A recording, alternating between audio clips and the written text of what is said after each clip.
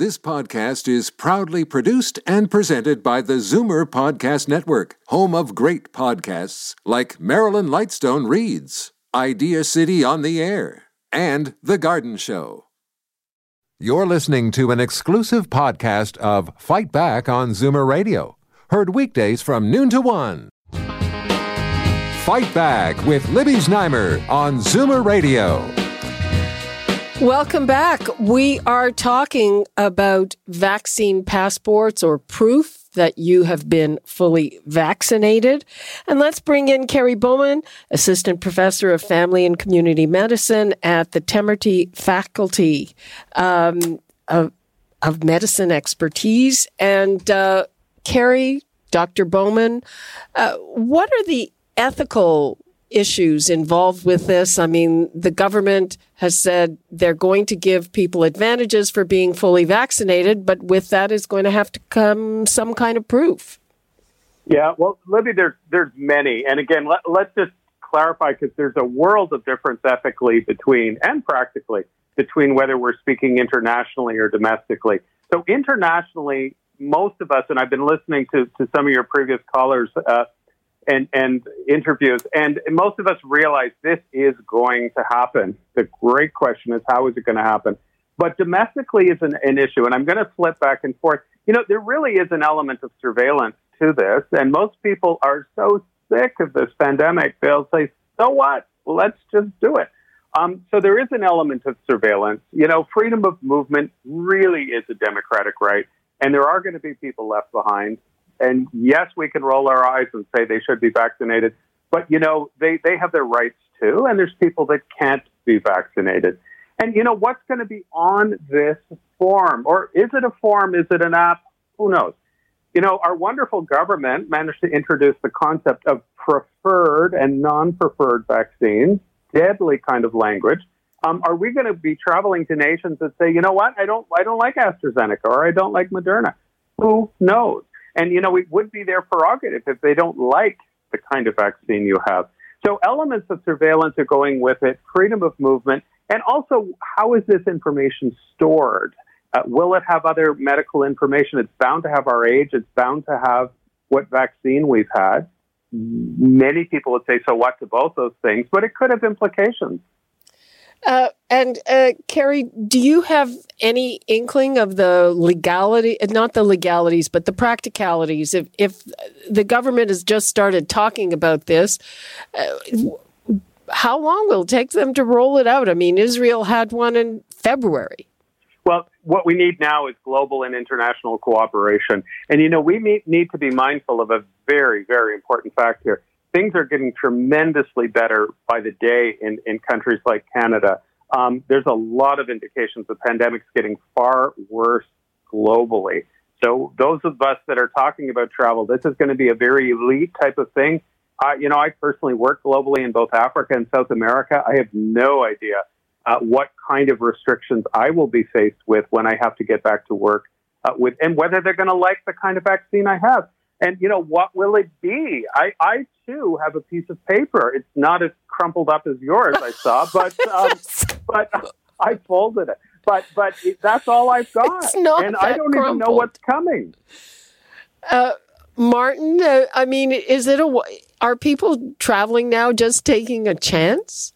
They are definitely. My call inquiry has jumped tremendously, even as of today, because now they're suspecting that when they travel, they don't have to come back and ensure the 3-day hotel quarantine for sure is going to be out of the picture. And the 14-day could go down to as little as 1 day if you got results. So activity is starting to happen. And there's a ton of snowbirds still away that now have been riding this out. And guess what? Now they see the end in sight, that they can come back, not have to do the Buffalo Shuffle, and can come back like normal and come through an airport, avoid hotel quarantine because there isn't one anymore, and they will be able to go home, get their test done, and be out of quarantine in 1 to 2 days. So it's all good, but just what is this document going to look like, especially for returning Canadians? Where are they going to get this document? It's not the Canadian government that's going to send to them, so that's going to be a whole interesting scenario logistically. Could be a nightmare. And since I'm the one asking the questions,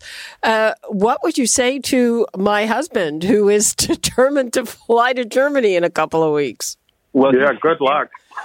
You both are going to find out what's required, and I still don't think they're going to go just off this piece of paper. I think they've got to roll out something that is physically going to be a barcode on your phone or legitimately a laminated document. So I don't know how this happens by June 27th from your perspective. That's for sure. So there's a chance that they just won't let him in?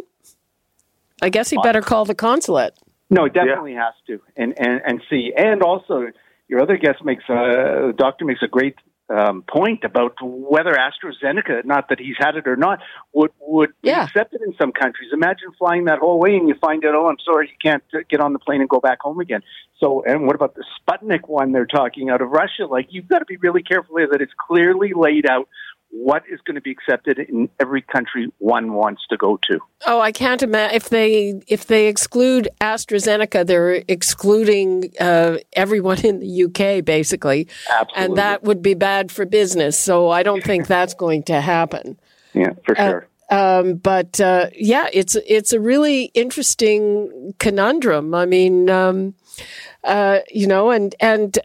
are going to be exploring this further because, we brought up it's not just for international travel, and there are certain kinds of venues that are going to demand proof of vaccination for certain kinds of maybe concerts or whatever. There's this big question about workplaces. Can you mandate that your people are vaccinated? Right now, they can't even mandate it for workers in healthcare, though it's very odd to me because I counted 9 vaccinations that teachers are required to take, but I guess people value children more than older people in long-term care, Carrie.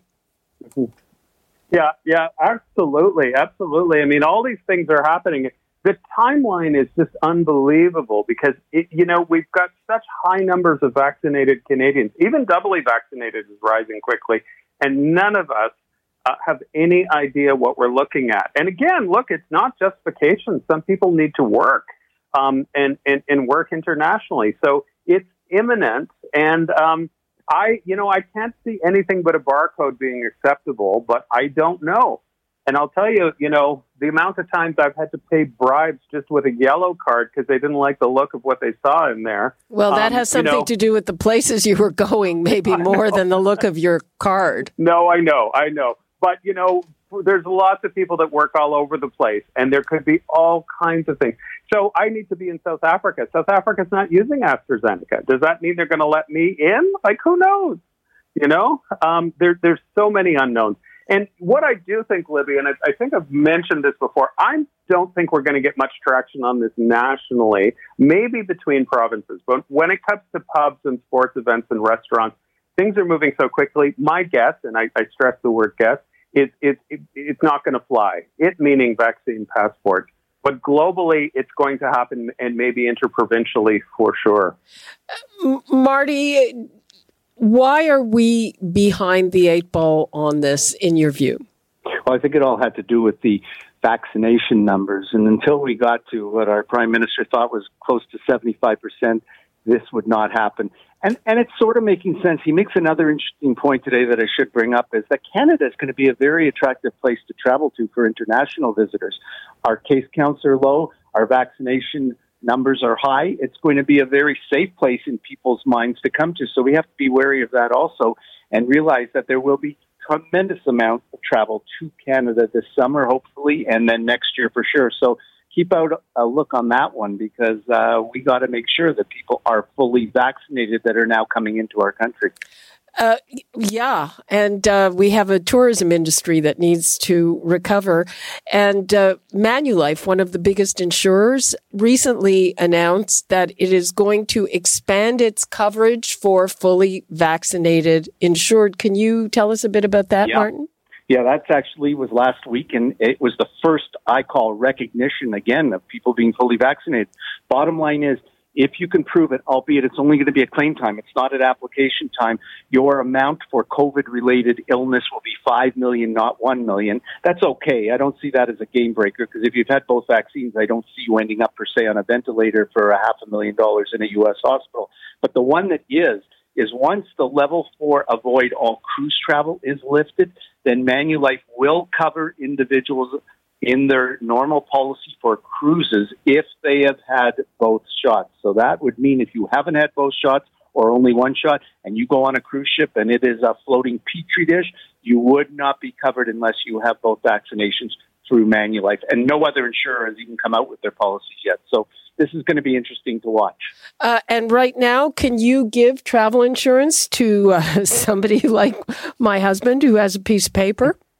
Absolutely. Well, we're not even asking for it at time of application. Remember, it's only if there's a claim, then you say, okay, have you had both shots? Show me proof at that point that you have. So that's what's a little backwards here. I almost would like it rather at time of application that you're answering, have you been fully vaccinated? And you check off yes.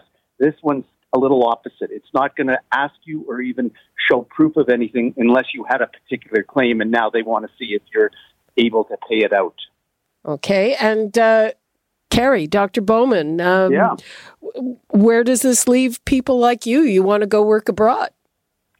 Yeah, in the lurch. I mean, I'm not going to break any rules, that's for sure. But I also, and it's not just me, but airfares have to be booked. I've got major things that have to be planned for. The amount of uncertainty for the summer of 2021 is phenomenal. It's wonderful that the numbers are improving. But look, I've said this before and I say it again. We could, this entire pandemic challenge we're in, the big challenge will be global because there's many indications that the pandemic's getting worse globally, not better. So, you're going to have these wealthy countries like ours where we're doing well. And, this is not over till it's over, as you have heard so many people say. So we'll see. Okay. Martin, anything else you want to leave us with? Yeah, I wonder about the ones who've only had one dose, so they're not going to qualify for being considered fully vaccinated. And I wonder also how they're going to treat children, both 12 and older that have had only one dose or 12 and under who have had none because there is none available. How will they be treated when they get to a border? They can't show that they're fully vaccinated. So these are things I'm looking out for. But if I had to think positive, I would say we're going in the right direction. And by early July, I think after July 4th, we'll be on the road to recovery with no hotel quarantine anymore and a limited quarantine period at home. Carrie, anything else from you? Nope. Let's just wait and see where this goes. I mean, to some extent, Libby, I think Canada probably has this right, in which, yes, we're going to do this for big international travel, including the United States. And I guess when I say this, and we're really going to try very hard not to do this within our own country for pubs and sports events and everything else. And I think that's pretty well the best we can do. Right. So many questions. That's all the time we have, though. Thank you so much, Dr. Carrie Bowman and Martin Firestone. Great conversation. Very interesting. Thank you, Libby. Thanks for having me, Libby. Take care. Okay, everybody, take care. That's all the time we have for today. You're listening to an exclusive podcast of Fight Back on Zoomer Radio. Heard weekdays from noon to 1. Fight Back with Libby Znaimer on Zoomer Radio. Welcome back. In breaking news, we have learned that fully vaccinated Canadians will no longer have to quarantine in a hotel when they return home. Instead, they will have to self-isolate while waiting for the results of a COVID test, and if it's negative, that'll be it. We're awaiting the details, including when this might take effect. But it begs the question, how will people prove they've had both shots? Yesterday, Manitoba became the first province to introduce a vaccine passport. Here's Premier Brian Pallister. With this card, you will be permitted to travel within Canada without having to self-isolate upon your return to Manitoba. You will be exempt from the self-isolating requirements if you're deemed a close contact by public health. In other words, if you get a call from public health notifying you've been in close contact with someone who's had COVID, because you have this card and because it's evidence that you've been vaccinated twice, You won't have to self-isolate as a result. Okay, well, first of all, for those of you who are following this on video online, I am holding up the proof of my first vaccination. It is a printout on a piece of paper. Any 10-year-old could fake this. So I don't know where that would work. There are reports that Ottawa is in talks with the provinces on this, but there are no signs of an agreement, let alone a timetable. And this despite the fact that 80% of Canadians are in favor of some kind of vaccine passport. And for context, Israel was the first to introduce a vaccine passport or green pass back in February, and an EU digital COVID certificate is being accepted in 7 countries ahead of a full launch on July the 1st. The numbers to call, 416-360-0740, toll free 1-866-740-4740. Let's bring in Martin Firestone, President of Travel Secure, and David Scholes, Executive Vice President of Leger. Hello, and thanks so much for being with us. Thank you for having me. Yeah, thank you. Let us begin with Marty. And you've said Canada is way behind the 8 ball on this. I have. And finally, I think we see some light at the end of the tunnel after today's announcement, or what is expected very soon. Finally, fully vaccinated people are going to get some form of recognition and be able to travel again, hopefully sooner than later.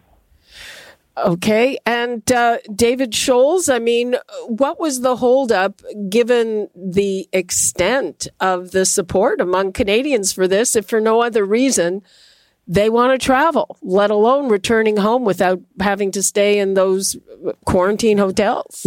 Well, Canadians, we do want to travel, but only about 17% of us would travel to the U.S. even if the borders were open, just because we're still a little cautious.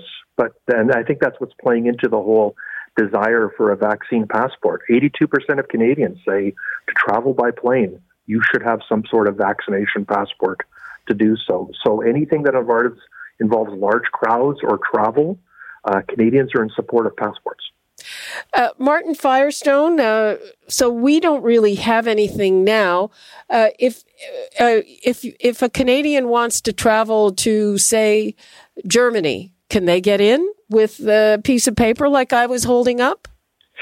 At this point, there is absolutely nothing specific as to what you're even supposed to show. And that's a great question. Is it a piece of paper? Is it a barcode on your phone? These things all have to come out in the next couple of weeks, as I suspect this will take place, I would think, after the July 1st Canadian holiday weekend or the July 4th U.S. weekend. At that point, there's got to be this item you can hold in your hand, and I don't think it's a crumpled piece of paper either. Oh, I guess mine got a little crumpled in my purse. And I have to say, full disclosure here, I do have a sort of personal reason for doing this. My husband is intent on taking this kind of long-planned on-again, off-again trip to Germany on June the 27th. I think he's a little, I won't use the word nutty for doing that. He got his second shot today. He'll be fully vaccinated, but there could be trouble ahead, right, Martin? There could be, for sure. They've got to be careful, and every country, I don't know how they're all going to be on the same page as to what they're going to accept and whether it's legitimate and whether it's accurate. And that's going to be the biggest challenge facing anybody, yet alone going into provincially. The minute you leave and go to the U.S., what are they going to accept? The minute you go to Germany, what are they going to accept? This is going to be the problem that we have to get around, and I'm sure they've got some ideas in how they're going to present it. Okay.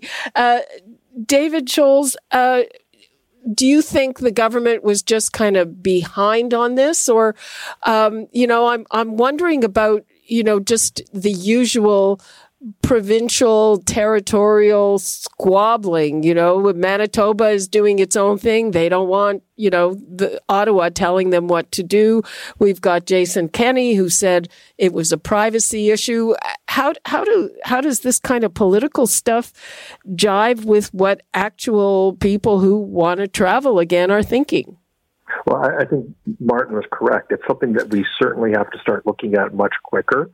And the Canadian population has been saying for quite some time that they would be very comfortable, and they're kind of expecting. So if someone's coming from the U.S. to Canada, there is an expectation that they will be able to either quarantine or show that they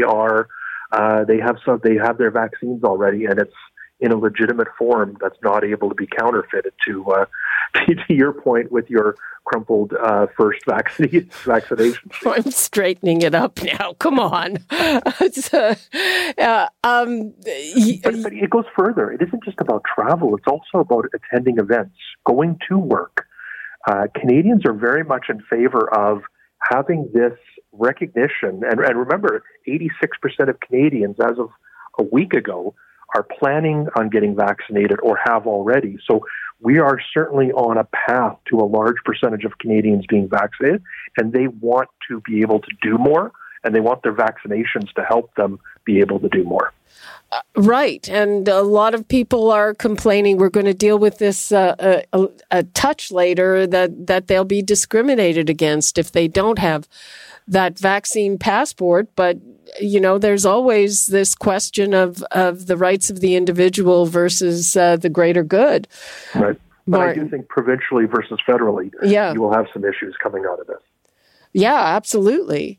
There are already provincial issues, and we saw, Martin, with Manitoba, their vaccine passport is going to allow different things than what's contemplating federally, at least at this time.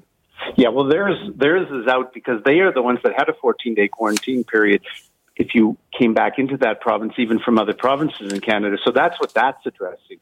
But the federal level is a whole different story. That one's going to be fully vaccinated individuals who are traveling abroad, including U.S. and internationally. So he's definitely addressed his own little personal situation, but this is by no means the wide spectrum of the worldwide effort to make this vaccine passport work. Okay. David Scholes, I know you have to leave us. What would you like to leave us with?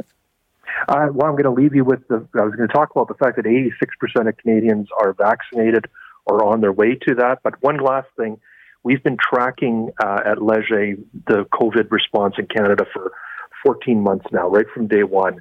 This past week is the first time more Canadians were not afraid of getting the vaccine than those who were afraid. So for the first time, we've seen a positive shift where people are starting to recognize that this could be becoming over shortly. So positive news. Okay. Martin is staying with us. I'm going to take one call before we go to break. Lee in Ontario. Hi, Lee. Hi. Thank you for taking my call, Libby. I listen to you every day. Thank you. I got a piece of paper that came out of a machine that you would put your Visa or card in, and it spit this little thing out, 2 inches by 4 inches, and Ministry of Health, my name, my health card, my date of birth, the day that I got the and the agent, the type of COVID it was, the product name, as well as the dosage, and that I received 2 valid doses, and where I got them, and who gave it to me. Yeah, but does it have a barcode? It does on the top. It's all blacked out. The barcode is blacked out. Okay, it's blacked out. My little crumpled piece of paper that everyone is on my case about has all the same information. Oh, really? And if you trust me, it's accurate. But how somebody at a border control would react to this? It doesn't even have the logo is obviously photocopied or something. I don't know. But Lee, thank you for sharing that. Appreciate it. May I just finish that sentence, because the doctor said to me, you can put this into your passport if you're going on a trip. Of course, I'm a senior. I don't know if I will be. And you could use this if they don't give you a regular passport or something that goes into your passport. Okay, well... all the information on it. Okay, well, you put it in your passport and see if it works. Let us know. Thank you. Thank you. Okay, we've got to take a break. When we come back, we will be talking to Martin Firestone and Carrie Bowman, who is a medical ethicist. We'll be right back. You're listening to an exclusive podcast of Fight Back on Zoomer Radio. Heard weekdays from noon to 1. Now, Fight Back with Libby Znaimer on Zoomer Radio. Good afternoon and welcome. Today, we begin with the legalities surrounding the horrific targeted attack on a Muslim family in London, Ontario. The suspect, 20-year-old Nathaniel Veltman, has been charged with 4 counts of first-degree murder and 1 count of attempted murder. Both the Prime Minister and Premier Ford, among others, have called it a terrorist act. We know that the RCMP is working with local police on the possibility of adding terrorism charges. What difference would that make? And this has all the hallmarks of a hate crime. Should he be charged with that? The numbers to call, 416-360-0740, toll free 1-866-740-4740. And first, let's go to criminal defense lawyer Ari Goldkind. Hi, Ari. Libby, always great to be on with you. Thank you. It's been a while. So what do you make of the charges that have been brought against him and this talk of adding terrorism charges? So this is a conversation that is not being had widely enough in Canada for a number of reasons. Number one question that affects how I answer this is, what is the interest of Canadians in terms of what happens to Mr. Veltman? If your interest as a decent, thoughtful, caring, law-abiding Canadian is that Mr. Veltman, with as much ease as possible, if he can be shown to be guilty, and if what London police have released is true, which is an unprecedented release of motive and information faster than almost any case I've ever seen, if everything London police says is true, and you want Mr. Veltman to spend the rest of his natural life behind bars, you do not want terrorism charges laid. You want the charges as they are, which are first-degree murder, 4 counts, and attempt murder. That's the little boy who's now left to not have a family, because that is the simplest and clearest pathway to a conviction. And why do I say that, Libby? Because we have seen in the past, and as a criminal defense lawyer, I can tell you this is without question, that if you go down the road of terrorism-like charges, you give the defense lawyer more fodder to defend the case. You put more meat on the defense lawyer's bone to argue and fight those charges, which will, particularly in a day and age of COVID, necessarily extend, quite likely, the proceedings. So what the police have charged with right now, Libby, again, if you're a Canadian that wants Mr. Veltman to spend the rest of his life behind bars, we can talk about, will he really spend the rest of his life behind bars? That's a very interesting question that Canadians aren't talking about yet. Terrorism charges, in my view, are purely political at this point and add nothing to this prosecution. Okay, well, let's get to that. And the next question is, if this is deemed a hate crime, what difference does that make? Okay, so this is something that was misunderstood widely across Canadian media yesterday. So your listeners right now, Libby, see this crime, and we all in our minds go, this must be a hate crime. This has to be a hate crime. And what I mean by that is that they think it's a hate crime in the criminal code. It is not. Now, you might say, Ari, how in the world is this not a hate crime? It's hate-based and done for hate. That gets you into the terrorism section of 83 of the code. But a hate crime in Canada, and you and I have talked about this in years past, is much more in terms of speech and inciting genocide and inciting through words or documents or pamphlets, genocide or genocide type or hatred type of information against a particular class, Jews, Muslims, Asians, you pick it. The reason people use hate crime is because the criminal code talks about hate being an enhancement on sentencing at sentencing stage. But Libby, you well know, and I think your listeners well know, that first-degree murder is not a discretionary sentence. It is life in jail with no possibility of parole for 25 years. And it's the parole issue I foreshadow with you, Libby, is the fascinating issue here that nobody's talking about. But the hate crime enhancement, I'm using a U.S.-type term where, you know, if you push somebody on the street, Libby, because, you know, Libby has turned into a racist, which Libby would never be, if you get convicted of assault, but you do it because you've turned into a racist, that judge can take into account the fact that you did it for a hate, anti-religious animus. But for murder with a mandatory life sentence, Libby, it makes no difference. Okay, Ari, so if the suspect is found guilty of 4 counts of first-degree murder and 1 count of attempted murder, how much time does he serve, and is he ever eligible for parole?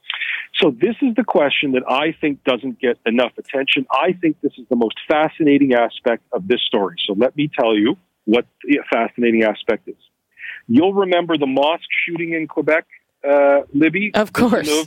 That's what this story, believe it or not, is intrinsically tied to what you and I are going to talk about, including with your next guest for the next 20 minutes, which is Bissonneuve. The law had changed years ago. The Harper government, some call him Voldemort. You're not allowed to say his name. But the Harper government said, wait a minute, why if you kill 4 or 5 Canadians, does each life that you kill and take not count for parole ineligibility? What that means in English is whether you kill 1, 2, or 3, or 4, or 12 people, you can still apply for parole after 25 years. Now, you may not get it, but you can still apply for parole after 25 years, which is a message that says each individual life is not worth something mathematically. So the law was changed to allow consecutive periods of parole ineligibility. This is also an issue in Minassian, as you'll recall. The Quebec Court of Appeal in Bissonneuve, who got a whole bunch of different sentences, I'm not going to get into the facts of that, but the Quebec Court of Appeal said to not allow Bissonneuve or somebody like Bissonnette, to not allow him to apply for parole ever in his life is cruel and unusual punishment. So the Quebec Court of Appeal said, nope, you're not allowed to stack these parole and eligibility periods. Every life does not count. That issue has gone to the Supreme Court. And why does it matter so significantly, Libby, to end my answer? Because as you well know, Nathaniel Veltman is 20 years old. And that means that he could, if he's convicted, with the way the law is right now before the Supreme Court weighs in, apply for parole in and around his 45th birthday. Yeah, it's quite incredible. I'm going to bring in now to join us Phil Gurski, President and CEO of Borealis Threat and Risk Consultants and a former strategic analyst at CSIS. Hi, Phil. Thanks for joining us. Hi, Libby. Always a great pleasure to be with you. So what do you make of the fact that the RCMP and possibly CSIS are working with the local police to see if terrorism charges are warranted? And another question I had about this is that we had some of the leading politicians in the country have already said this is a terrorist attack. So even if such a thing is warranted, doesn't that poison the well? Yeah, I've got a lot to say on this, not surprisingly, given what you and I have talked about in the past. First of all, I really want to thank your other guest. He said some fascinating things with which I agree 100%. The reason why London Police Services, and by the way, I'm from London, Ontario, so this kind of strikes home for me. The reason why they are dealing with the RCMP and possibly CSIS, my former employer, is they want to determine, is there any other information out there on this young man which may have come up in the course of possible terrorism investigations, which either CSIS would have been doing or the RCMP, so that they can better fill out their knowledge on who this individual was. And the most important thing, and your guest referred to this just a few minutes ago, what is the motivation? Because to lay a terrorism charge under Section 83.01 of the Criminal Code, you have to demonstrate that an act of violence was planned or perpetrated for religious, political, or ideological reasons. That's what the Criminal Code says. So London Police may not have enough information now. They want to go to their partners and say, what do you have? As to politicians, the Prime Minister, Premier Ford, NDP leader Jagmeet Singh calling this an act of terrorism, I hate to be so forward, Libby, but this is egregious. They've decided this is terrorism before any facts are in, and this may, in fact, make the prosecution more difficult because the politicians have already decided. Now, they can say whatever they want. They're politicians, right? When push comes to shove, the Crown will decide which charges to go through with based on the greatest chance of success. And as your other guest just said, the greatest chance of success is first-degree murder because that's easier to prove than terrorism because you don't have to prove motive for first-degree murder. All you have to prove is premeditation. Why he did it is irrelevant. Did he do it? Did he plan it? That's all you need. I don't know about you, Libby. I don't read minds. I don't have crystal balls. And unless the suspect confesses, unless you it sounds like he did. Something online. Well, it sounds like it. But unless there's some kind of detailed manifesto with I did this for reasons X, Y, or Z, it's really, really hard to prove motive. So I'm with your guest. First-degree murder is the correct choice. And we shouldn't be going down the terrorism road until we know an awful lot more about the young man, his circumstances, and why he did it.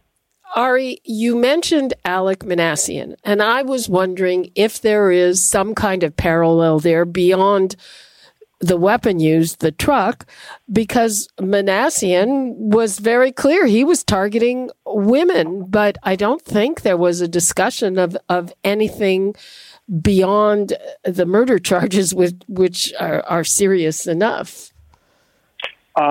First of all, that's correct. Minassian is a bit of an odd outlier case. You'll remember, and your audience will remember, why autism raised so many eyebrows in terms of his defense team properly, not throwing any shade at the defense team, trying to bring what's called a not criminally responsible defense. Certainly, one could make the argument that what he did was an act of terrorism. At its core, the word terrorism, even in the criminal code, is not meant to have a wonky meaning, but just to have this make sense. The terrorism provisions have much more importance when somebody is financing a terrorist organization or a listed group. If Libby Znaimer is sending hundreds of thousands of her Zoomer income to... Quit picking on me, Ari. I know, but you have to have some levity to a conversation. That is why you have 83, much more than for a situation like this, which other criminal code charges make or can cover for quite well. If you go deeper into the terrorism sections, again, which is why Minassian really a lone wolf, that term is very important for our conversation today, by the way, Libby. I believe it will likely be that Veltman was a lone wolf.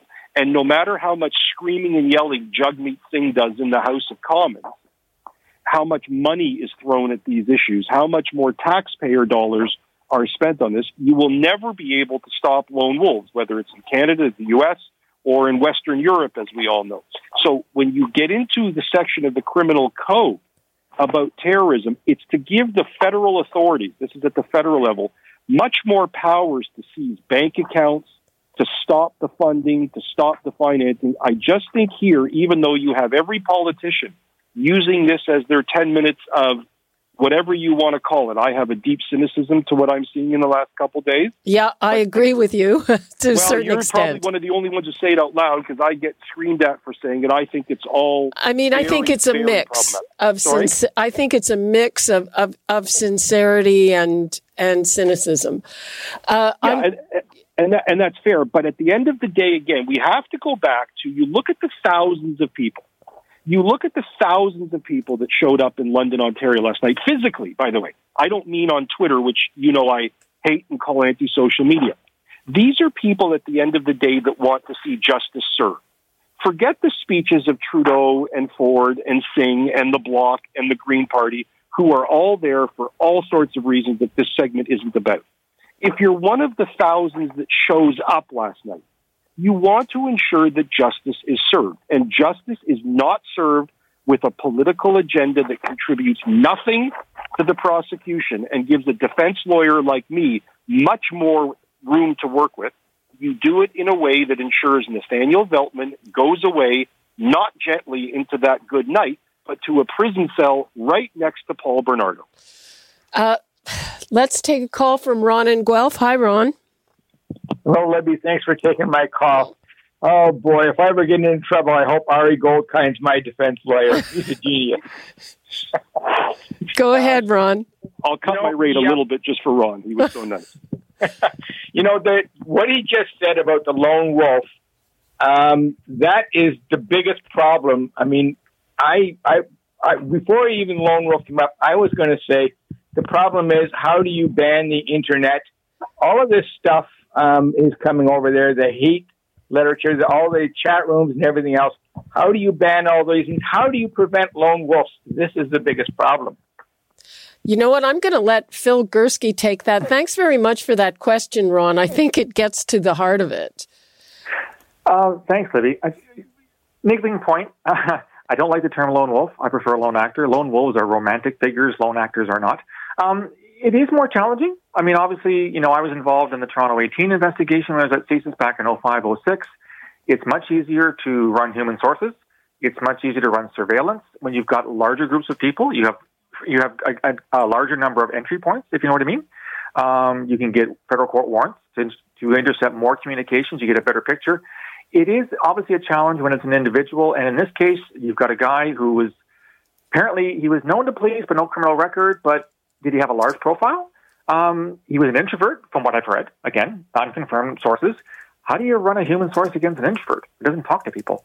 So it does complicate things. And I think from a security, intelligence, and law enforcement perspective, you obviously have many tools in your toolbox. You have surveillance tools, you have warrant interceptant, you have human sources.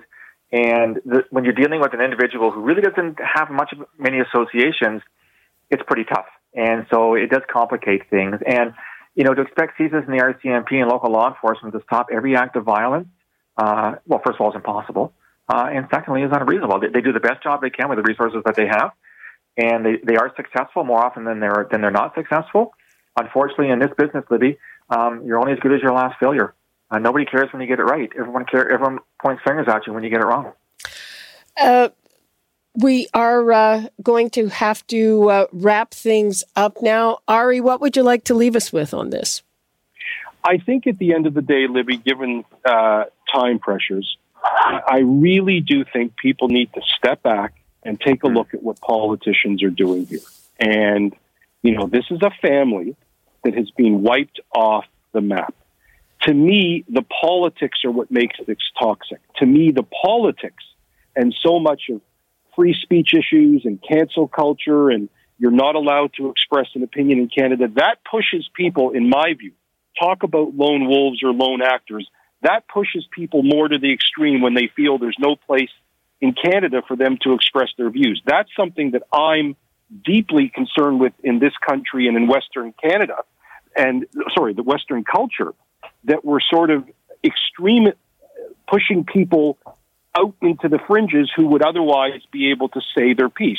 But the bottom line to me is, Libby, you have a family of 5 that have been mowed down.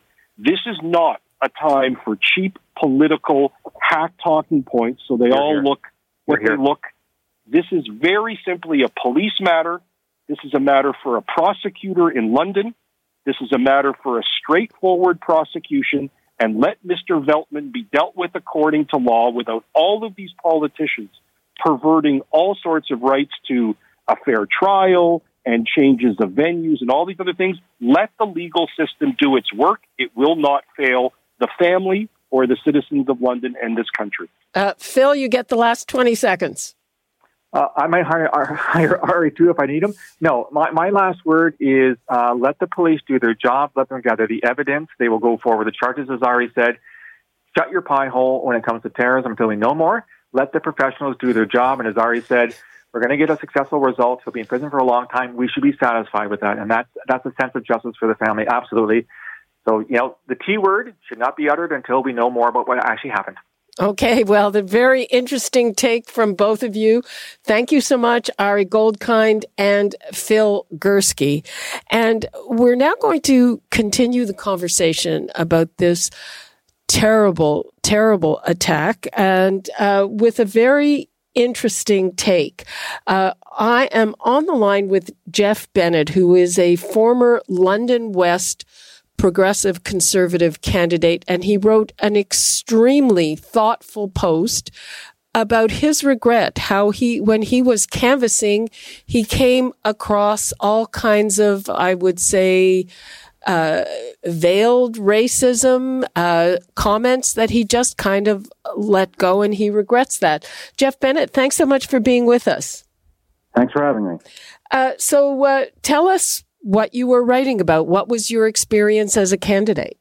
I didn't suspect that it was going to take off to this degree. I was writing it thinking it would reach a few dozen of my childhood friends, and encouraging them to think a little bit more about systemic racism and the part that we all play in it. And more than anything, I live about a mile up the road from where this horrific tragedy occurred. I had driven past a couple of times, tears in my eyes, and I saw all of these Muslim families in the Muslim community coming together, and it was heartbreaking, and it brought me back to 2014 when I ran in a provincial election, and then I saw posts of people saying, this is unthinkable in the city of London. This is not London, and that's why I wrote the post, because I feel like at its core it is London, but it's also Ontario. It's almost every community in this country. Tell us what you wrote in the post. Tell us what you encountered at the door that now bothers you. It was a unique experience because I ran 10 months after a by-election. And in the by-election, the PC party candidate was a friend of mine named Ali Jabbar, a Muslim candidate, and just a wonderful person and an old friend of mine. And then he decided not to run the following year. Even he should have won in 2013, but he faced all sorts of racist attitudes, and the whole election shifted towards talk of Sharia and all of these things that it just shouldn't have been, and focus on Ali's family. And so then I ended up as the candidate in 2014. And so it was only 10 months after he had knocked on those very same doors. And when I would knock on the doors, I would hear comments like, "Oh, we weren't expecting to see you here." I remember somebody saying, "Oh, Bennett, that's a good English name." And, "Oh boy, we're happy to see you."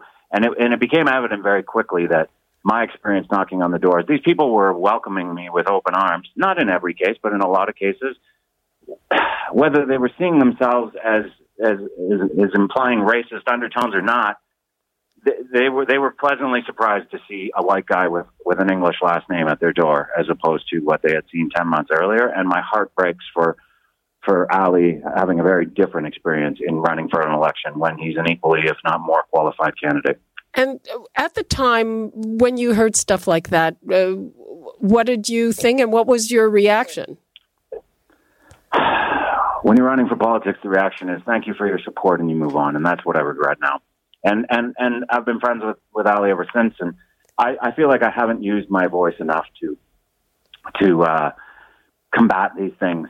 And that was partly why I wrote the post, because when you're at a dinner party and someone makes a racist remark, we in this country have a tendency to just let's just sort of don't laugh too hard, but don't make a scene either. And when Uncle Joe says something that's racist, and while he's screaming at the TV, that's just Uncle Joe. He was raised in a different time. He grew up in Orillia, or he grew up in Timmins, or he grew up in Cape Breton, or whatever it happens to be.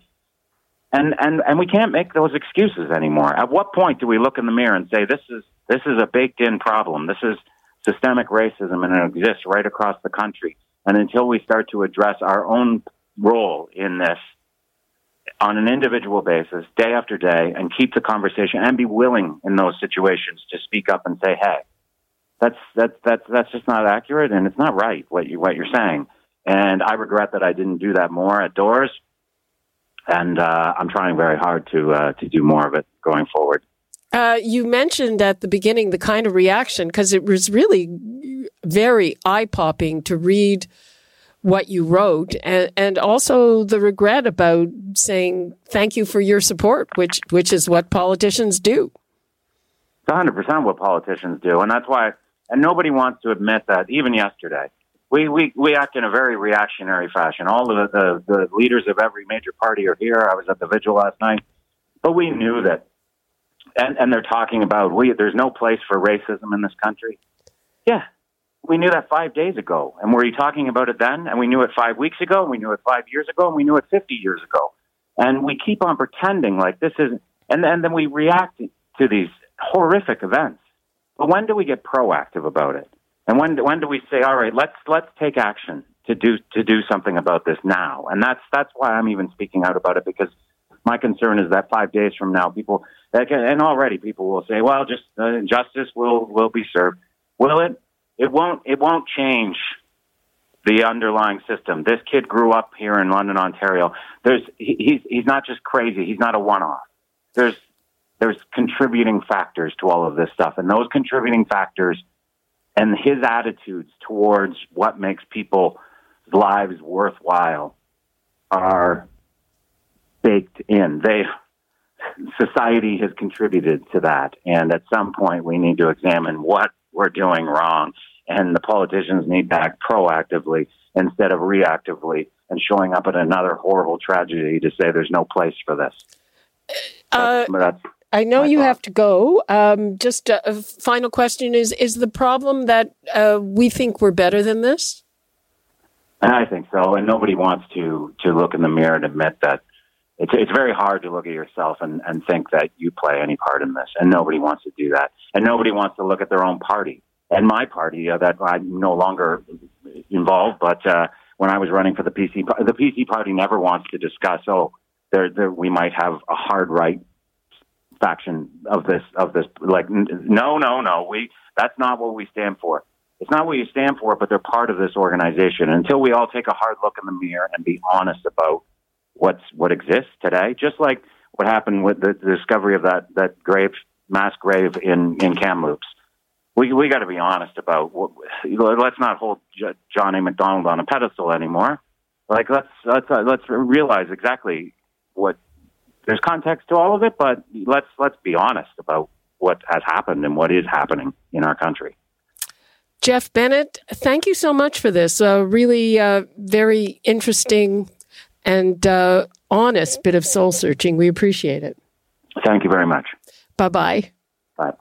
Okay, before we go to break, I'm going to take a quick call from Giovanni in Brampton, who's been waiting very patiently. Hi, Giovanni.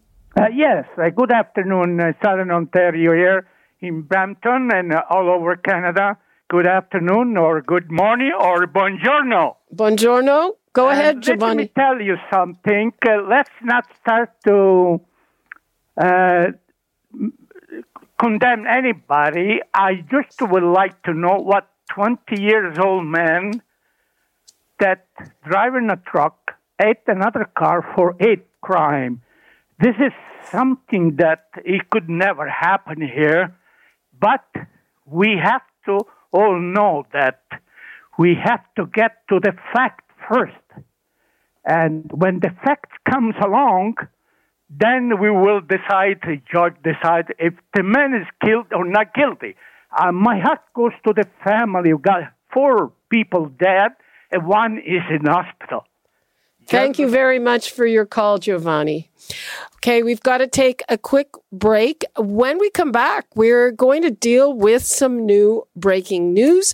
We've just learned that fully vaccinated Canadians won't have to stay in those quarantine hotels when they come back to the country. We'll get some more details. The question, of course, how do you prove you're vaccinated? And we're going to delve into that when we come back. You're listening to an exclusive podcast of Fight Back on Zoomer Radio. Heard weekdays from noon to 1. This podcast is proudly produced and presented by the Zoomer Podcast Network, home of great podcasts like Marilyn Lightstone Reads, Idea City on the Air, and The Garden Show.